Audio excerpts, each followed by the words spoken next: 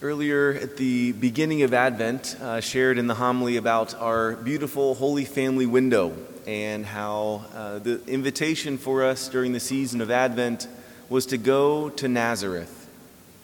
To go to Nazareth and be with the Holy Family, spending time with them, learning from them, and learning how to love. Learning how to love again and be renewed in family life. But now it's time to travel. We have to go to a new place, to the place of Jesus' birth. It is time now to go to Bethlehem. And so as we are journeying on, making the trek from Nazareth to Bethlehem, to a city thought to be the size close to Albany, just to give you a perspective, about 2,000 or so people, give or take. And we are able now to go to Bethlehem to adore the newborn King.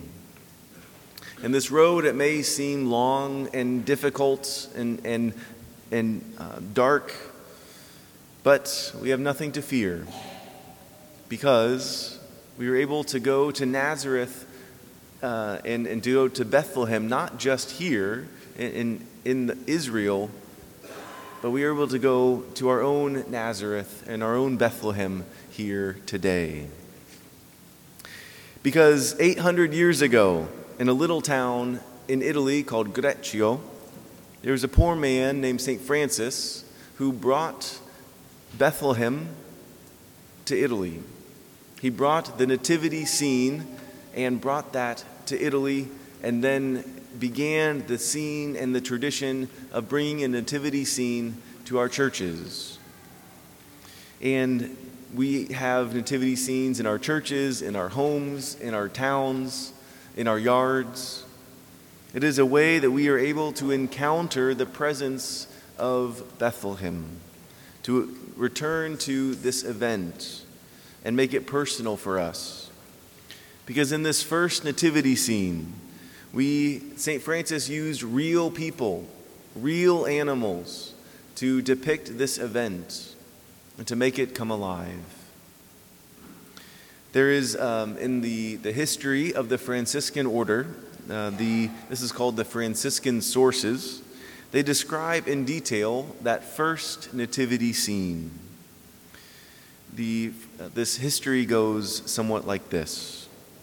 15 days before Christmas, Francis asked a local man named John to help him realize his desire to bring to life the memory of that babe born in Bethlehem.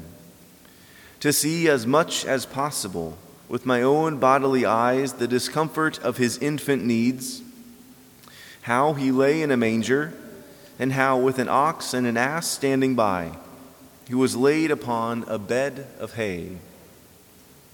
At this, his faithful friend went immediately to prepare all that the saint had asked.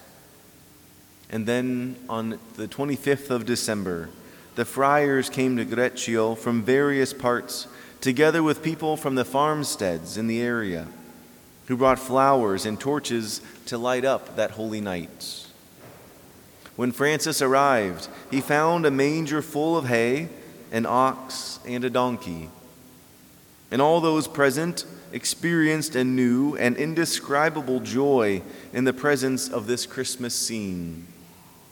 The priest then solemnly celebrated the Eucharist over the manger, showing the bond between the incarnation of the Son of God and the Eucharist. At Greccio, there were no statues. The nativity scene was enacted and experienced by all who were present. In reading that again and again, I'm just continually struck by how the priest celebrated Mass over the bed of hay, over the manger scene. That this scene was not just something that was a historical thing of the past, but something that is alive and connected with our own lives even today. That Christ's birth was not something that was just a single event, something that happened in the past, but is something alive for us again today. Because we still celebrate the Eucharist.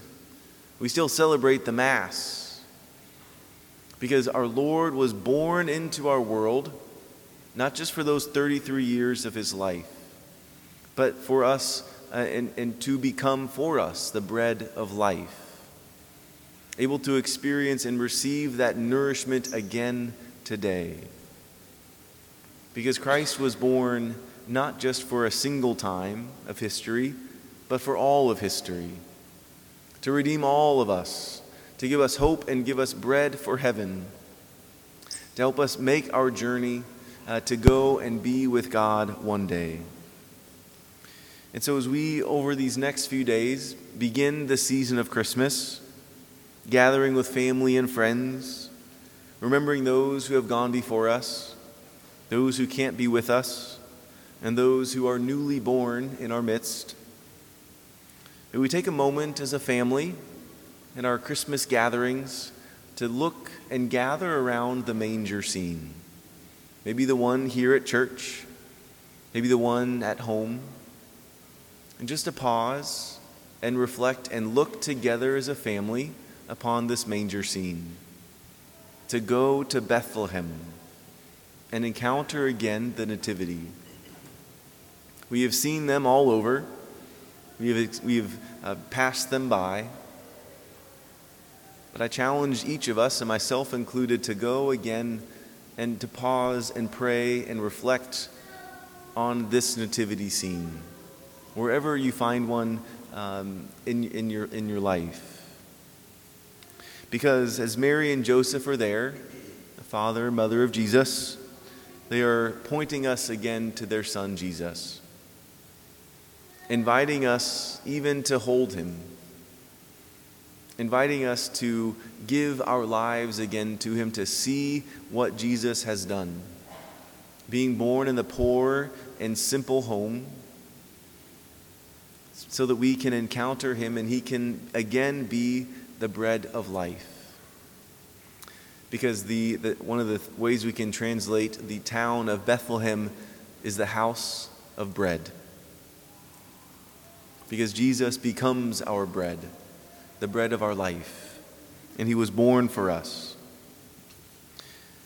And so as we hear these beautiful words, and we remember this Christmas scene of the angel appearing to the shepherds by night, and the angels proclaim to them news of great joy, the shepherds respond by saying, "Let us go to Bethlehem and see this thing that has happened, which the Lord has made known to us." Let us go to Bethlehem to encounter and see again what the Lord has done for us. Pope Francis, in a reflection on the nativity scene, once wrote about a few years ago, "A beautiful lesson emerges from these simple words. Unlike so many other people, busy about many things, the shepherds become the first to see the most essential thing of all, the gift of salvation. It is the humble and the poor who greet the event of the Incarnation. The shepherds respond to God, who comes to meet us in the infant Jesus, by setting out to meet him with love, gratitude, and awe.